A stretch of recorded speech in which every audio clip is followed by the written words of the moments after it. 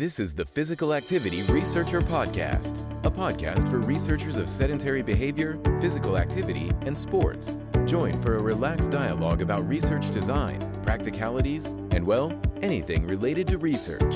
Learn from your fellow researchers useful and relevant information that does not fit into formal content and limited space of scientific publications. And here is your host, researcher and entrepreneur, Olli Tikkanen. Welcome to last and sixth episode of our mini-series about context of sedentary behavior and physical activity. In this series, we have been looking at social, emotional, and temporal context, discuss how we measure these behaviors, and see how these insights can guide interventions. So, in this final episode, we go to conclusions of these discussions. We will revisit the key points we have covered in previous episodes and discuss potential future research avenues in the context of sedentary behavior and physical activity. So, throughout our discussion, we have really emphasized how crucial it is to understand the context of physical activity and sedentary behavior for us, the researchers and clinicians. We have taken a look at various ways to measure context, from surveys and questionnaires to observational studies, and to the use of technology like accelerometers and different apps. We also looked at how we can use this understanding of context to shape interventions that are personalized, to foster community-based initiatives, and to influence policy and environmental changes. The thing is, knowing the context in which individuals engage in active and sedentary behavior is vital if we want to design effective interventions. We want to promote physical activity and reduce sedentary time, and to do that, we need to think about factors like socioeconomic status, cultural background, and individual preferences. And by considering these things, we can actually develop strategies that are tailored to the unique needs and circumstances of each individual. And what's more, by using advanced measurement technologies like accelerometers or smartphone apps, we can ensure the validity and reliability of the data we collect. And this means we can develop interventions that are more accurate and effective.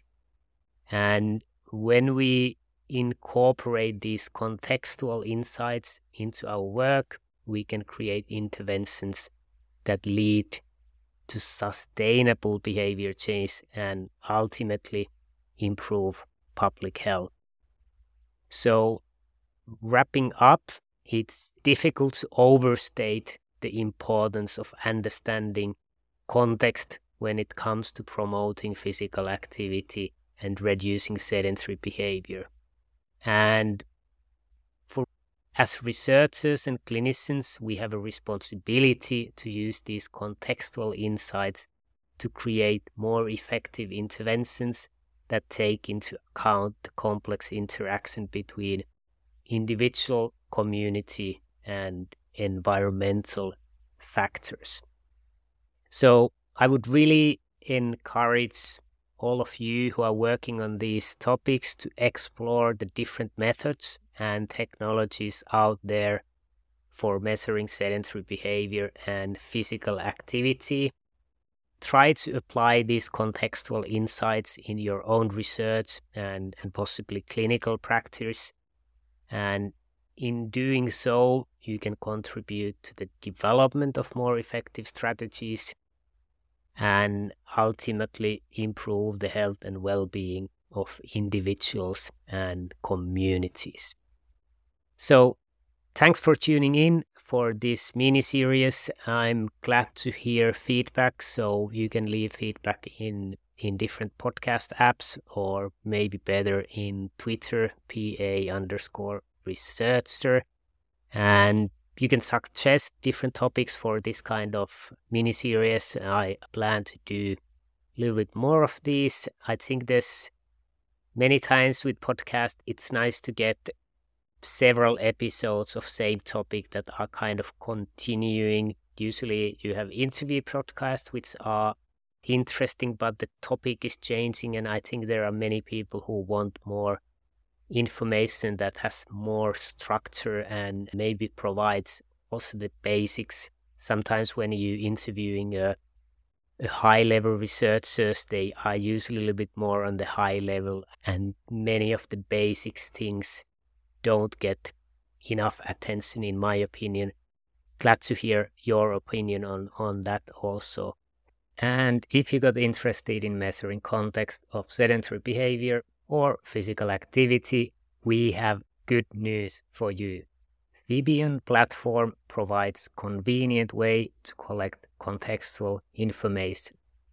It includes a cloud platform and easy-to-use mobile app for both Android and iOS. It has shown its capabilities in several large EU projects and is now available globally. Our product expert, Dr. Miriam Caprita, is glad to have a chat to see if our platform could help you make better research with less hassle. So feel free to book a quick video call with Miriam from the link in the episode description. Thanks for listening and have a great day.